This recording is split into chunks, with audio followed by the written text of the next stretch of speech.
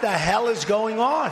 What's really going on? We said, what the hell happened? You don't have to know what the hell is on it. They see what's going on. I don't know what's going on. What is going on? We must find out what is going on.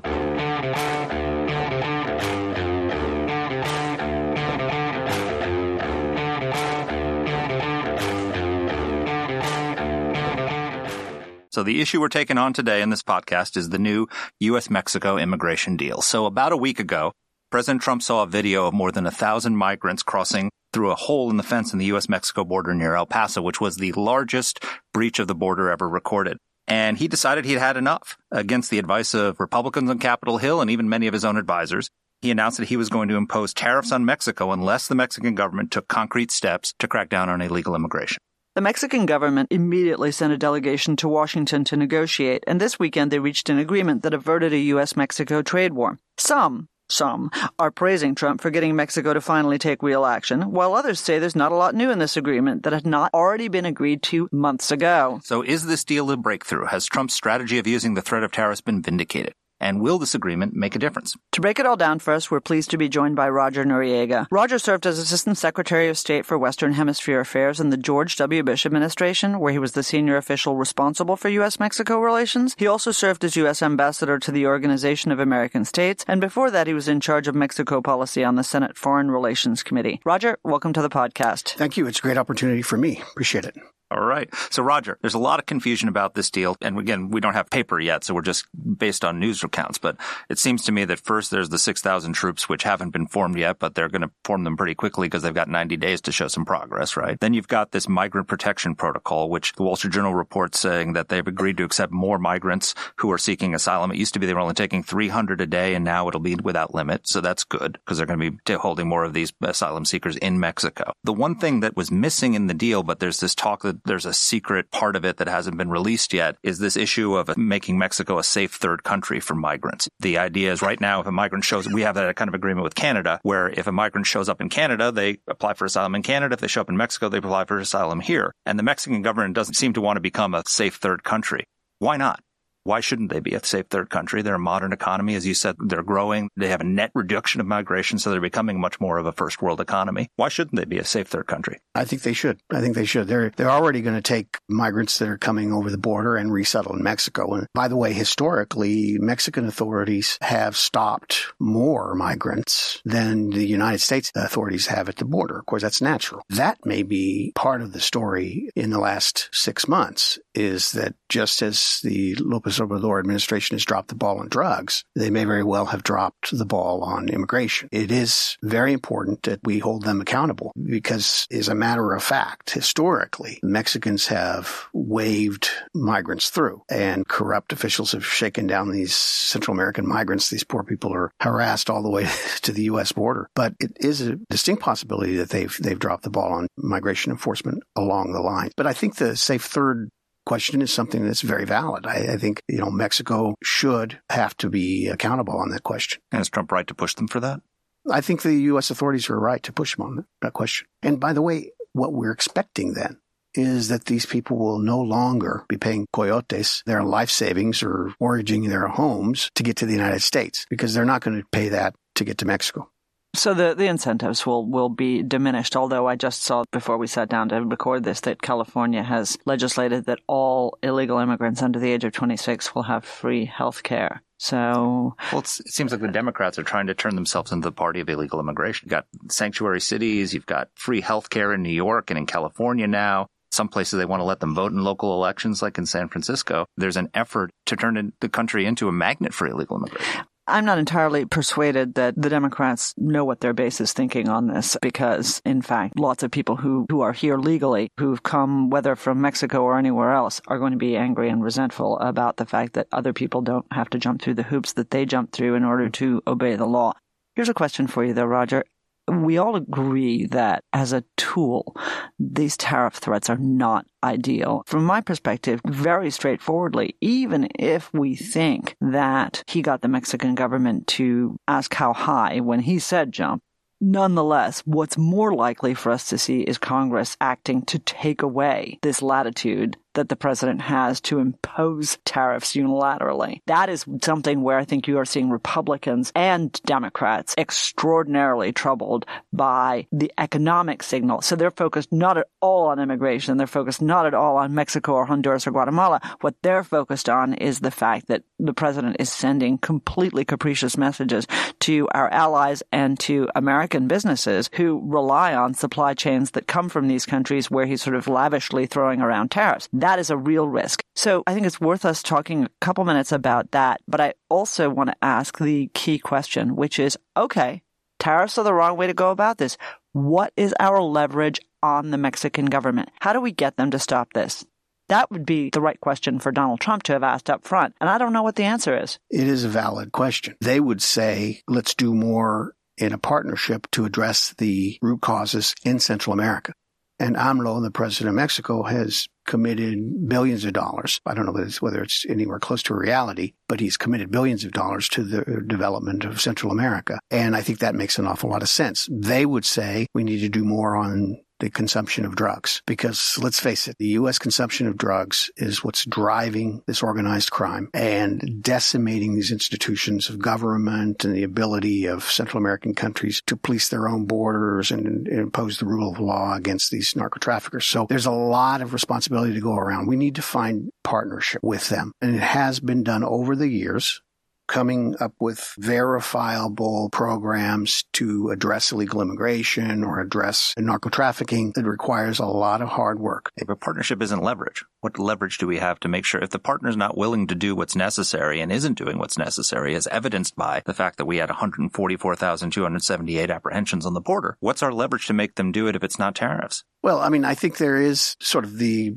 economic relationship. In the case of tariffs, I just don't think it's a blunt instrument. It was not meant for these purposes, and it hurts us more than it hurts them. I wrote a column in the Washington Post this week laying out all the costs to the American economy, why if we actually did invoke these tariffs, it would be very painful for American workers and quite frankly for the forgotten Americans would be the hardest hit, the people who are Trump voters. But I think there's a phenomenon that's happening that's making a lot of people on the right uncomfortable, but I don't know what the alternative is to it, which is both with China and with Mexico. Trump sees, look, our economy is booming. We have the lowest unemployment we've ever had. The forgotten Americans' manufacturing jobs are up. And in both China and Mexico, their economies are weak and they're not doing what we need to do. And for decades now, administration we worked in, their predecessors, their successors have not gotten these problems solved. The border is in chaos. China is taking advantage of all of our companies, stealing our intellectual property. And so going to the WTO promising partnership isn't working. And so Trump is saying we need to use a blunt instrument now to get their attention. Well, and then maybe the fear of that will get them to take actions that they wouldn't otherwise take. Well, again, let me get back to the point that a lot of this is fueled by U.S. consumption of drugs.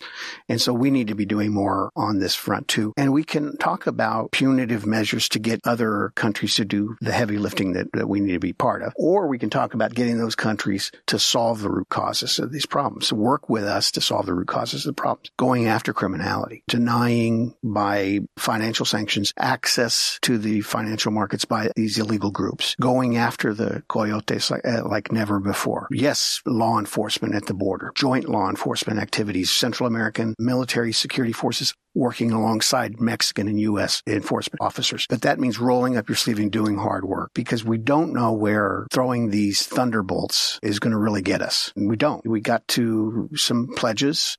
I don't want to completely say that they're meaningless by any means. I don't think they are. I mean, because they will be held to account in 90 days for these commitments. But we don't quite know where, even if we were to deliver on the pledge of going from 5 to 25% tariffs, the impact would be very, very devastating. That's not worth the cost to our economy. This problem is not the kind of solution that's going to be sustainable over time. Right. And we don't want to replay, sort of the 1920s, and have a bilateral series of Smoot-Hawley kind of tariffs that end up isolating us at a moment when we are actually beginning a slowdown. So, I mean, that is a big challenge for us. So you outlined one of the things that you think Congress needs to do. You've also said that a lot of this work is diplomatic. A lot of it is gathering the forces together, working in cooperation, training, and getting our allies on the other side of the border to actually step up enforcement, but also to step up training, to step up some of their counter-narcotics work that they are failing on. What does Congress need to do? We can all agree agree that Congress has fallen down on the job. This bombast, these confrontational, controversial tactics that he uses, lets the Congress off the hook, because we have to do some serious things about an immigration system, political asylum process that is being gamed by traffickers,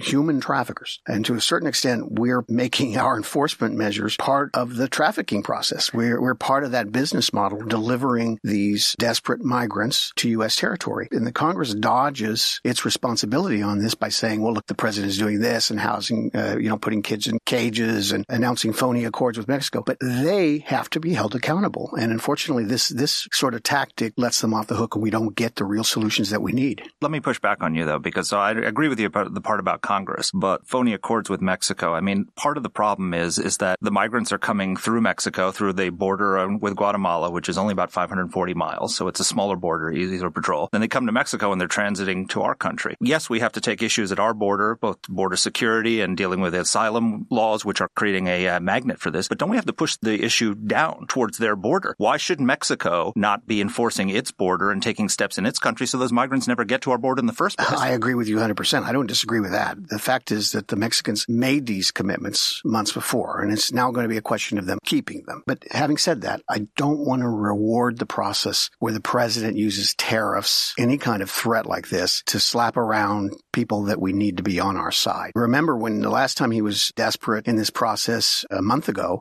he cut off U.S. aid to Central America. That is another tactic that I think is counterproductive. The problem we have at the border is that these immigrants are being brought here by coyotes, alien smugglers. The alien smugglers have adjusted their business model to our enforcement efforts. They know, for example, that if you bring a kid, an accompanied minor, or even if you bring a member of a family, you are not immediately deported if you're an adult. So you actually have minors being put in the custody of other people. And there have been cases of abuse of these people.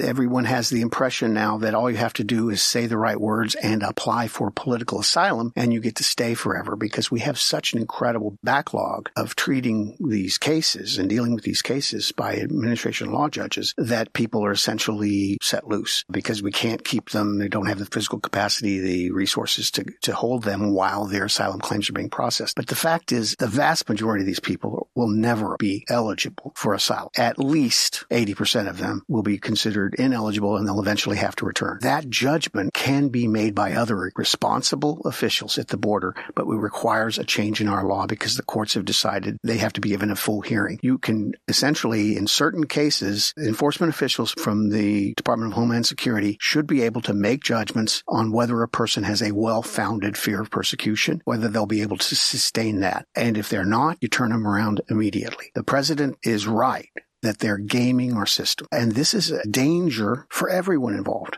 The people that are making that trek, leaving their homes behind, paying $5,000 to a coyote, and then if they are eventually repatriated, they owe $5,000. They have essentially they're going to be harassed by these loan sharks. No one benefits from a process that entices people to make that dangerous trek to our border. And certainly we don't have the capacity to deal with it, and that becomes part of this vicious cycle that responsible U.S. officials have to address. Okay, you said one of the things they need to do is that they need to allow snap decisions at the border by border officials on asylum requests. What are the other things that Congress needs to do? What are the elements of a package that Congress could deliver that might help solve this problem? I think we need more assistance to Central America and Mexico. We developed a program at the end of the President Bush administration, the Merida Initiative. It's delivered $2.3 billion to help on enforcement, and that's against the drug problem primarily. So I think that that's important. We need to hold countries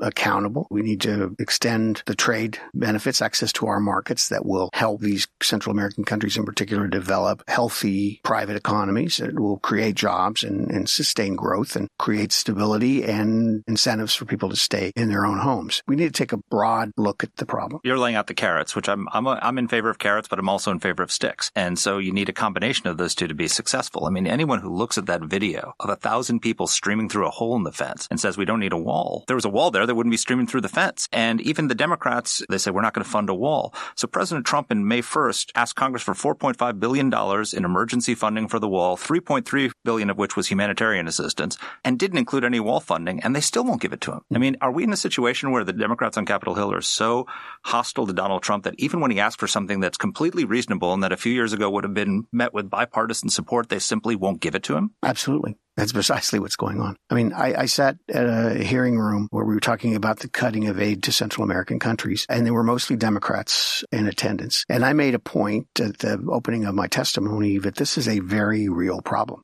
I should have been more blunt, but in point of fact, these people are gaming our system. And I should have even gone so far as to say the very people on the left who are particularly concerned about human trafficking need to recognize that our enforcement measures, that is the lack of enforcement measures or the fact that they're overwhelmed, or their programs of inducing or enticing immigrants to come to the United States to partake of healthcare systems, and et cetera, saying that the border's open essentially, is actually rewarding human trafficking. They thought for 5 minutes they would be thinking about spending their time addressing these underlying problems. But they can't stop to think because it's about Trump. It's about his bombastic tactics. It's about his confrontational style. And frankly, they have to be held accountable for that. But that's why I'm saying let's not reward the guy for using those sticks, particularly when he's using the stick to hit ourselves over the head. Let's not reward the tactic of using these threats to get these countries to do more. You ask a very good question. Where's our leverage then? It's a fair question, and I haven't answered it. But good job, though, Roger. But tariffs. But that's why I'm glad to help. What the hell is going on? I have no idea. Excellent question. I have no idea. So, but hang on a second. Okay, the wall has come to symbolize everything that is right and everything that is wrong. It isn't a panacea because there are tons of supply problems on the side that are represented by the coyotes, that are represented by the imagination of people who will get around even a wall once we have one, if we have one. But Republicans do control one house of Congress. It seems to me that if there's broad agreement, why has Mitch McConnell not sent a package of immigration reforms and security reforms and administrative law court reforms to the House and let them kill it? The issue here is the Republicans haven't done that either. Yeah. We are facing up to genuine dysfunction here in which part of it is fueled by Trump mania for sure, but part of it is fueled by the fact that Republicans don't feel the need to do something creative, something responsive on this side. And this is part of the broader breakdown in Washington that we talk about for so long. So, Mark, or even to defend their basic principles. You talked about members of Congress that are prepared to push back on the president's exceeding the use of the tariffs authority. In point of fact, it's a very small group that are going to die on that turf because it is in the context of fighting illegal immigration and the impression that the president is making headway by using it as a threat. But I would like to think that, frankly, the Article 1 institution or Constitution, the Congress would start doing its job, but that may very well be too optimistic. So last question. So the day that President Trump issued his tariff threat, which turned out to be fairly effective so far, was the day that the Mexican president sent the USMCA for ratification to the Mexican Senate. So how does this now impact the USMCA? Obviously, Mexico wants it. Canada wants it. Nancy Pelosi really doesn't want it because she doesn't want to give Donald Trump a victory because we're still in that reflexive mode. How does the tariff threat followed by the apparent success in getting Mexico to take some action affect the approval by Congress of the USMCA? Well, I mean, I think it's going to be considered on its merits. And do you really think that? It has to be. Yeah. I mean, when? Well, Nancy Pelosi? Well, I'll tell you why. Yeah. Why do I say that? Because my expectation is they understand that it has to be approved. Right? It's in the interest of the U.S. economy that it be approved. It's inconceivable that they would be as irresponsible as they accuse Trump of being. I don't think that word means what you think it means. Yeah. If I may coin a phrase. No, I think, you're right. Thank you. Let's stop here. Go out on a high note with Roger. Mark's right. The point is, that is precisely the point I was trying to make before, is that the president should be making some of these arguments on substance, not tweeting out terror threats, but going after them on, where are we on job creation? How many jobs are we going to lose from this economy if they don't ratify that agreement? You can use sticks and carrots at the same time. I mean, are the Mexicans going to ratify the USMCA? I suspect they will, although this will complicate things a bit. But let me tell you, I did a survey of perusing the Mexican press today. A lot of them are saying we got Trump to back down. And so it's playing positively for the Mexican government. They've said, yeah, I think it's temporary. But I think the Mexicans have taken a very mature outlook about this relationship. They understand how closely joined we are, integrated we are, these two economies, and how our economy is extraordinarily important to them. So that is why this populist leftist president, López Obrador, has been very patient and unprovoked in this relationship because they know how important it is. So I think that at bottom, his party will push it through the Congress. And that's a far left Congress with but nevertheless, I think that he will have the political force to push it through. Last question. What happens in 90 days? Well, I think we're going to discover that a lot of people have been pressed into service in the National Guard. And what I mean by that is precisely what Danny was saying, is other forces reconstituted into the National Guard that will have an effort, I think, make serious efforts on the ground. They realize they need to, that this is a measurable objective. And I would hope that it would make a substantial change in terms of illegal migration. How about safe third country? Will Mexico agree to be a safe third country in 90 days? Well, it may be a de facto decision because they're going to be taking all of these people in, and it will become more manageable if they actually manage to reduce the number of people coming in. You know, when President Trump was first elected, I wasn't crazy about the idea about the wall on the border because I understood what the physical impossibilities of that, and the fact that it was very much a tool of this kind of nationalism and really anti-Mexico fervor, which I never quite gotten enticed by. I thought, and said at the time, we ought to put the wall on Mexico's southern border. That's where you need the wall. It's not physically not possible because it's basically a jungle. And Trump will pay for it. That's right. But we've got AMLO's next presidential campaign for him. We're going to put a wall on our southern border and Donald Trump will pay for it. Okay, I think we've got to wrap up now. So, first of all, Mark, I think where you and I are going to almost always come down in disagreement is that I think there's more madness in their method, and you think there's more method in their madness. And we both agree there's madness. But absolute, total agreement that there's a strong element of madness. That's the part of the cocktail that Donald Trump brings to any administration policy. Is the rest of them, John Bolton, Mike Pompeo, Shanahan, they may all be the method guys. He's the madness guy, and part of that gives that unpredictable magic that can deliver success. But I think that you see more success, especially on the wall side, than I do. Well, so here's the thing. Number one, this worked, obviously, because Mexico has come to an agreement with the United States. Well, for the moment. Well, okay, but they were very clearly desperate not to have these tariffs imposed. And so they've agreed to do a bunch of things that they had said previously they were going to do, but weren't actually doing. I mean, the New York Times says this was all agreed to in December. Well, it's 6 months later and none of it had been implemented. So where was the agreement? Right. So Trump,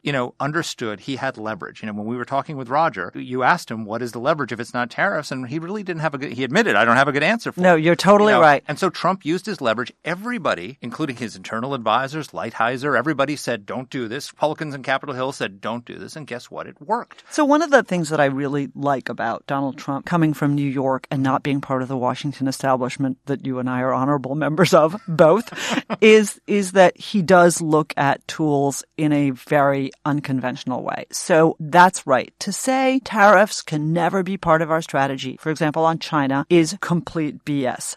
On the other hand, if you use it too often, it's not that you become the boy who cried wolf, but you do become the boy who cried tariffs. And as I said to Roger and you, someone's going to take that tool away from him. Except, I don't think they're going to be able to do it because they'd have to do it with a veto-proof majority, and I don't think they're going to have those kinds of votes. Well, fair point. Number one. Number two, he's not the boy who cried wolf because he's been imposing tariffs. He imposed the steel and aluminum tariffs. He's imposed tariffs on China. The threat is real. But they're also going to be bad for the economy. And I think, but I wrote a column in the Post saying that it's a bad idea to have two-front trade war with Mexico and China at the same time because the Mexico tariffs, if they had been implemented, would undermine the China tariffs, and China's the bigger enemy, which is fine. But here's the thing. During the Cold War, Ronald Reagan, one of the things we found out, Peter Schweitzer wrote in his book, Reagan's War, he went through all the Soviet archives because remember there was a time when the Soviet Union was poor, or the Russian state was poor, and so they gave all the archives to the Hoover Institution. Right. He actually went through the Politburo minutes. Right. And the Soviets actually thought that Ronald Reagan was willing to launch a nuclear first strike, and it impacted their decision making. Right. So that's Donald Trump's ace in the hole. It's his trump card. No pun intended. No. Yes, pun intended. Pun intended. Duh. But the immigration part of this is, I think, also really interesting because here we were sitting, the three of us. Okay, we're friends. We also are in mostly the same place on the spectrum on this immigration issue. We're very pro-immigration. Yeah. We believe that immigrants, contributed a huge amount to this country. As you have said more than once, Mark, in a full employment economy, you're not going to grow by having more kids, although we should all have more kids. Yes. But you're going to grow by bringing in immigrants, and it's not just skilled labor immigrants. It's not just H-1B. It's also people who man our gas stations and man our 7-Elevens and man our factories. We need those people. But because right now in our economy, we have more job openings than there are unemployed people to fill them. So by definition, you need immigrants to fill some of these jobs or else you can't grow. Right. And we need compassionate asylum laws as well. What I think the problem here is, and this is where Roger and I see eye to eye, is this wall is no panacea. And Donald Trump has focused so much energy on hostility at the border that it has become a magnet for people who fundamentally don't agree with us about immigration being a good thing. So number one, I don't think he's just focused on the wall, because if you look at his immigration speech when he gave the speech to Congress and when he gave his speech from the Oval Office, he laid out a number of measures other than the wall that are necessary. He has a very full-fledged, if the experts have given him a... I was about to say, he has a very full-fledged blank. Is not a signature of the Trump administration. Trump administration has, but a wall is a clear element of that, and it was uncontroversial before Donald Trump. Chuck Schumer, all the Democrats were for it until they were against it. You're totally right. And the other thing is that, and this is not an argument the Trump administration can make necessarily because they've shown a hostility to refugees, broader thing, but the point you made to me when we were talking about this in your office once is that these people, as Roger pointed out, 80% of the people who are coming here and seeking asylum at the southern border from Central America won't qualify. Right. They're gaming the system. And they're hurting real people who want. They are absolutely hurting real people who want. There's a Sudanese refugee who's not getting his claim looked at because we've got the Central American. Or a Syrian refugee. Or a Syrian refugee or whoever else it is. And so if you believe in our asylum policy and you believe that we should be welcoming to refugees, you have to fix our asylum laws and you have to do some of the things that Trump is doing to get the Mexican government. If we had a safe third country agreement with Mexico the way we would have with Canada, as soon as those people crossed their southern border from Guatemala, they would have to apply there and they could never make it to the U.S. Okay, but I'm still I'm going to interrupt you. I'm still arguing, still would argue that this is, like that scene with Cleavon Little out of Blazing Saddles. Go look it up. You young people, go look it up. Great Mel Brooks movie. Can't repeat it on air. Yeah, can't repeat it on air because it's, and probably even at the time wasn't terribly politically correct. Yeah. But it absolutely is the image, which is that Trump is holding a gun to his own head, because if the Mexicans don't ante up in 90 days and we end up imposing these tariffs, what's going to happen is exactly what you said, which is we're going to undermine our own economy, our own strategy towards the Chinese. We're not going to get what we want. But you know what? If you watch Blazing Saddles, and I encourage everybody to do it, Blazing Saddles, Cleavon Little got away.